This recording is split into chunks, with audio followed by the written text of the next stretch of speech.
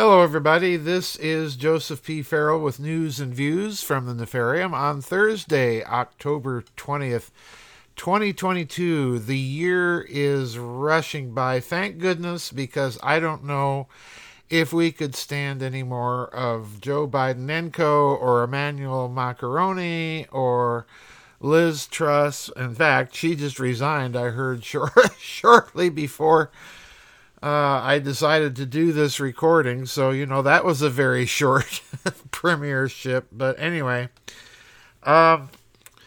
we have some news, but first let's take care of the housekeeping. Remember, there is no vid chat tomorrow. That will be a week from tomorrow, and I will be putting up the chat link this weekend, so please remember to start looking for that and to get your questions and comments in before 10 o'clock U.S. Central Time next Thursday.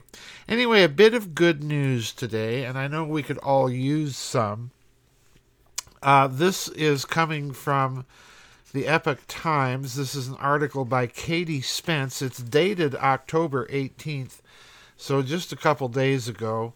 And I'm going to read the headline and several paragraphs from here because I think this news speaks for itself, and I hope that it's presaging things to come.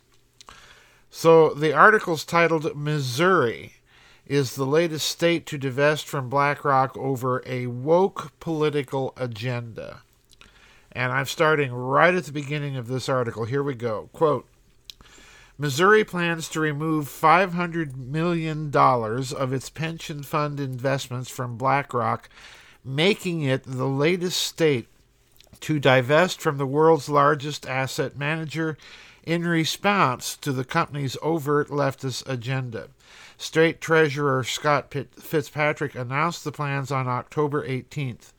The realignment followed Louisiana's October 5th announcement of its pending removal of $794 million from BlackRock and divestments of $100 million and $125 million by Utah and Arkansas, respectively. So, in other words, states are pulling their money out of one of the most notoriously woke companies in the country.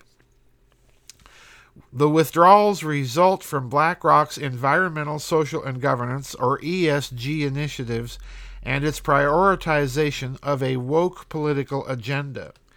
Quote, "We should not allow asset managers such as BlackRock, who have demonstrated that they will prioritize advancing a woke political agenda above the financial interests of their customers, to continue speaking on behalf of the state of Missouri," unquote, Fitzpatrick told Fox Business. Fitzpatrick's statement echoes Louisiana Treasurer John Schroeder, who stated in an October 5th letter to BlackRock CEO Larry Fink, quote, "Your blatantly anti-fossil fuel policies would destroy Louisiana's economy. We cannot be party to the crippling of our own economy," unquote. And, for those of you in Europe, sit up and take notice. Now, I'm skipping just one paragraph here to continue in this article. Quote, "Over the past few years, BlackRock's CEO has pursued an aggressive agenda focusing on shaping society to meet a specific political agenda. In his 2020 letter to CEOs, Fink wrote that BlackRock would significantly reallocate its capital from, quote, investments that present a high sustainability-related risk, such as thermal coal producers," unquote, and screen against investing in other fossil fuels. He then added a warning to CEOs, quote, "Last year, BlackRock voted against or withheld votes from 4,800 directors at 2,700 different companies. Where we feel companies and boards are not producing effective sustainability disclosures or implementing frameworks for managing these issues, we will hold board members accountable," unquote. Now, stop right there and let that sink in. We have a corporation willing to punish people that are not on board with its corporate agenda. Now, folks, I submit to you that what I've been saying for many years is coming to pass.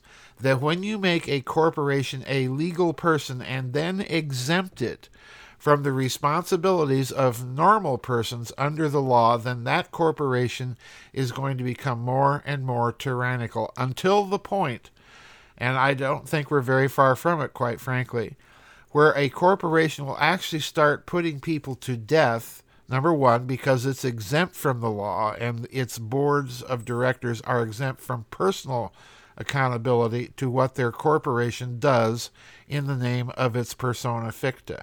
We are one step away from that. Now, I've been arguing all along that the way you get rid of this is you either get rid of the doctrine of corporate personhood altogether, a difficult task, but it nonetheless is something that needs to be looked at.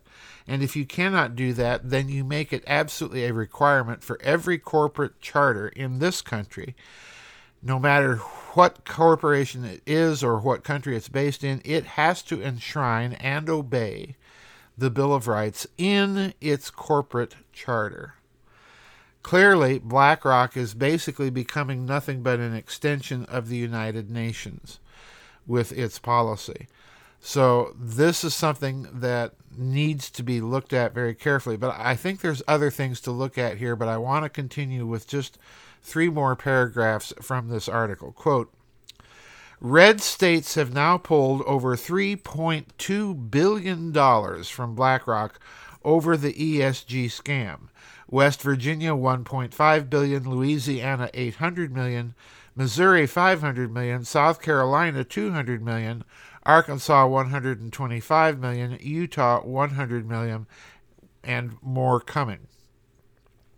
On October 12th, UBS analyst Brennan Hawken downgraded, listen to this, folks, downgraded BlackRock stock to neutral from buy, stating that BlackRock's ESG focus had become increasingly risky. And now I'm skipping all the way to the end of this article. BlackRock has been accused of boycotting energy companies. Quite the opposite, says BlackRock's corporate website. BlackRock's clients are some of the largest investors in the energy industry. In the U.S. alone, we have invested $170 billion on behalf of our clients in American energy companies, including pipelines and power generation facilities, unquote. It's just a clever business thing. Drive the fossil fuel competition out of business, then buy up their properties on the cheap. So in other words, it sounds to me like behind all of this ESG wokery, you also just have plain old predatory business practices. But here's the last paragraph, quote, still, BlackRock's, quote, net zero fiduciary approach, unquote, states that, quote, BlackRock is committed to supporting the goal of net zero greenhouse gas emissions by 2050 or sooner, and has undertaken several key actions to help further that transition. That includes prompting companies to, quote, disclose a plan for how their business model will be compatible with a net zero economy, unquote, and how each company will improve its, quote, long-term plans to improve diversity, equity, and inclusion as appropriate by region, unquote. So there you have it. It's a woke company. Now, what I'm going to suggest is also something a little wild and woolly. But you're noticing these states in the United States are divesting themselves from, in this case, a company whose woke agenda is rather well known. Now, I'm going to submit to you that what you're really watching is of a piece with what these states would be doing if they were preparing for an eventual crack-up of this country. We've already seen several states, beginning with Texas, create their own bullion depositories, in other words, their own banks. We've seen several states pass legal tender currency resolutions recognizing bullion and specie as a legal money. And in other words, that means these states are already taking aim at the idea of central bank digital currency, which, again, folks, I got to warn you. If you're buying into that scam, be prepared to have everything that you own taken away from you if you don't behave. And that includes not just your money, that includes your titles, your records, and so on and so forth. So in other words, these people are playing for keeps. They want to enslave you. Now, these states, in my opinion, are fighting back. And this step of taking the pension fund monies out of the hands of investment companies like this and putting that money in more trustworthy companies to handle investments, that's the other thing you would be doing if indeed you were preparing for an eventual crack up. I think it's coming, folks. So please make sure your pensions in your states are in good, sound hands. As for BlackRock, as far as I'm concerned, it couldn't happen to a more deserving group of people. This is a story to watch, and we'll see if this kind of pension revolt begins to spread from BlackRock to other similarly minded companies. This is kind of like a real anti-federalist Occupy Wall Street movement. It's not exactly a populist movement, but then again, you can't dismiss that influence from what's going on here. Anyway, that's it. Very important news for today. I hope a bit of good news to everybody. Hang on over there in Europe. We know that it's bad and it needs to be taken care of. We need to start directing and focusing all that anger on the people whose names are in the news in both continents all the time, because they're the ones responsible for this mess, and they need to be held accountable for it. Anyway, that's it for News and Views from the Nefarium this week. We'll see you on the flip side. Don't forget, there's no vid chat tomorrow. Bye-bye, everybody, and God bless.